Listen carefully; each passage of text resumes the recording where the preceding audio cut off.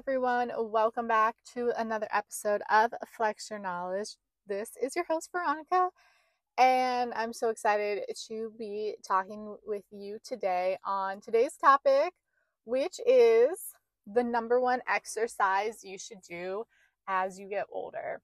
Now, this topic was inspired by a recent article in AARP, and I will link that article in the show notes for you. It is important to be working out and staying active for your future self. And if there's one exercise that you can do that's going to help you stay independent and stay healthy, you should know what that is, right? So I wanted to kind of bring this article to the forefront of individual minds today and kind of go a little bit deeper than what the article even mentioned. So if you haven't already, you can click on that link and kind of follow along. But this article from AARP is titled, "The Number One Exercise to Do as You Get Older." So essentially the whole premise of this exercise is like, if you don't have time to do any workout, but you can fit one exercise in, this is the exercise to do.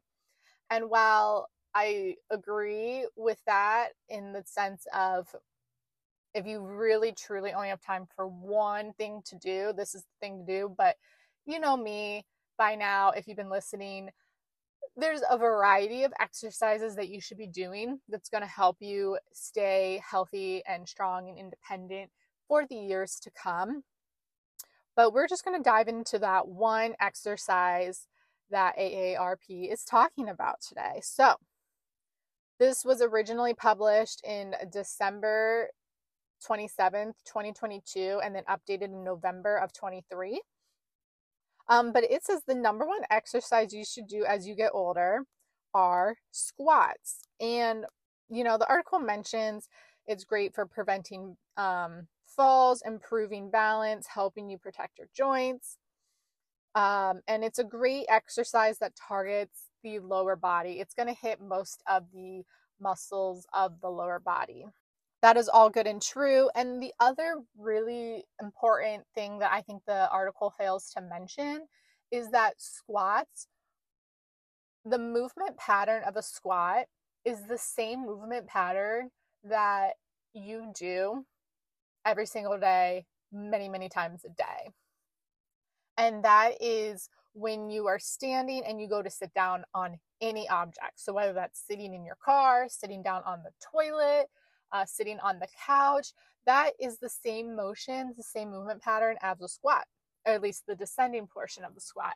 And then anytime you go to sit up from the couch, from your dining room chair, from your, lazy boy chair, even, getting up out of bed, you're then again mimicking that portion of the squat when you're down low and then you stand up to full extension or standing erect. And again, I think what's really important that I think this article maybe fails to mention is that if you can't successfully get yourself up off of the toilet, off of a chair, a couch, your bed, you're going to be losing your independence faster than you would like. And I think it's a safe assumption for me to say, from the variety of clients that I work with that are, over the age of 60, 70 years old, they want to stay independent. And I think it's safe to say that everybody wants to stay independent. No one,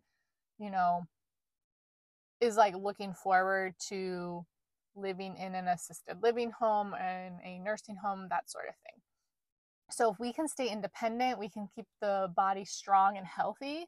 That's going to help delay the possibility of needing someone to assist you with your basic activities, like going to the bathroom, like getting up out of bed. Okay.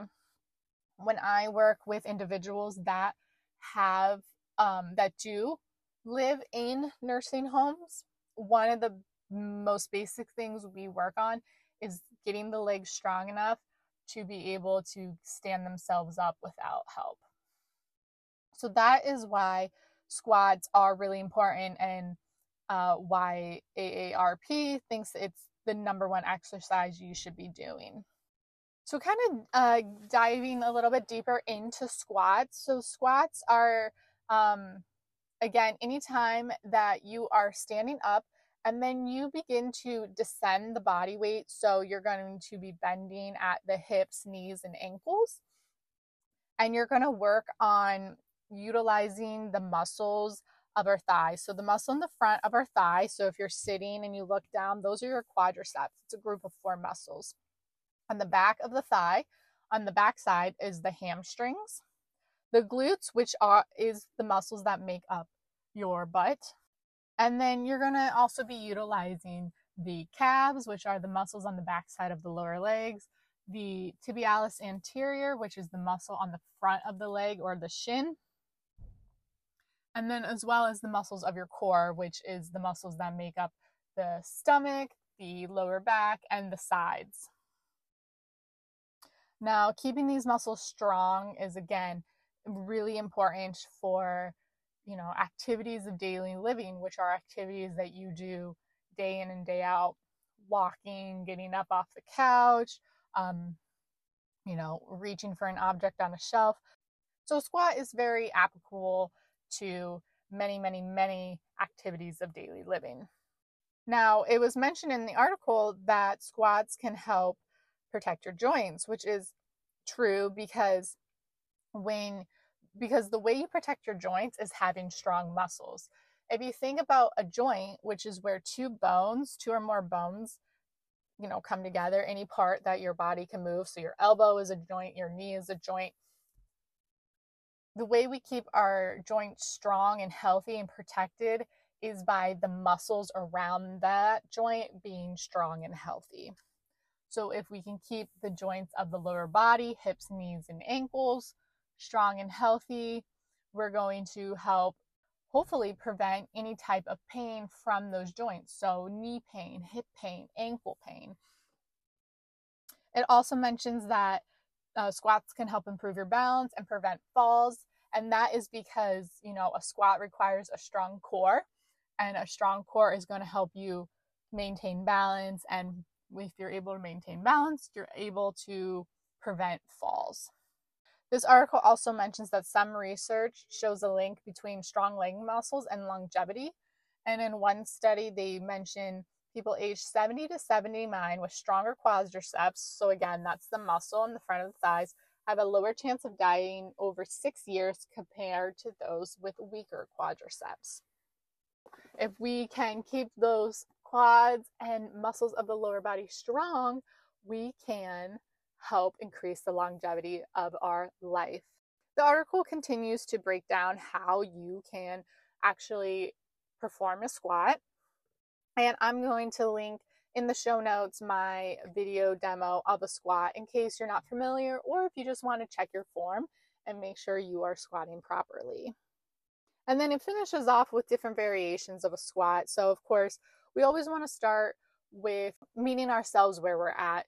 So if you do not currently have trouble getting off the couch or out of bed or out of your car, then we can start with body weight squats or even squats holding some weights such as dumbbells or medicine balls. However, if you are someone who's already struggling in any of those aspects of daily activities that involve the same movement pattern as squats, so maybe you struggle to get out of bed or out of your car, or maybe you find yourself actually, pushing on your legs or, pushing on the chair to help you stand up, we want to meet you where you're at. So we can do squats holding on to, say, your counter. We can hold the back of a nice sturdy chair and start squatting. So there are different progressions to squatting. Once you're able to get up out of a chair or sit down, stand up from the couch or the toilet without any assistance, then we can work on body weight, and then we can continue to add weight. There are many variations of squats, and we just want to meet you where you're at.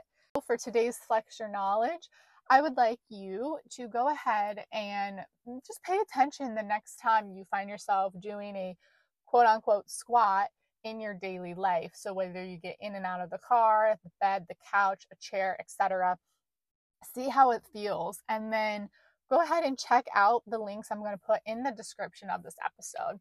I'm going to put the sit to stand challenge that you can try out for yourself and see how well you do compared to others of your age group, as well as proper demonstrations on how to perform a squat and how we can progress in case you are not able to do a full standing bodyweight squat on your own. To summarize here, from this AARP article, they say the number one exercise you should do as you get older are squats. And I agree with that because squats are going to help you live a longer, more independent, healthy life. And for today's Flex Your Knowledge, then I want you to pay a little bit more attention just how your body feels when you find yourself doing a squat outside of the gym, meaning the next time you sit down on the couch and have to stand right back up, or you find yourself getting out of the car or your bed.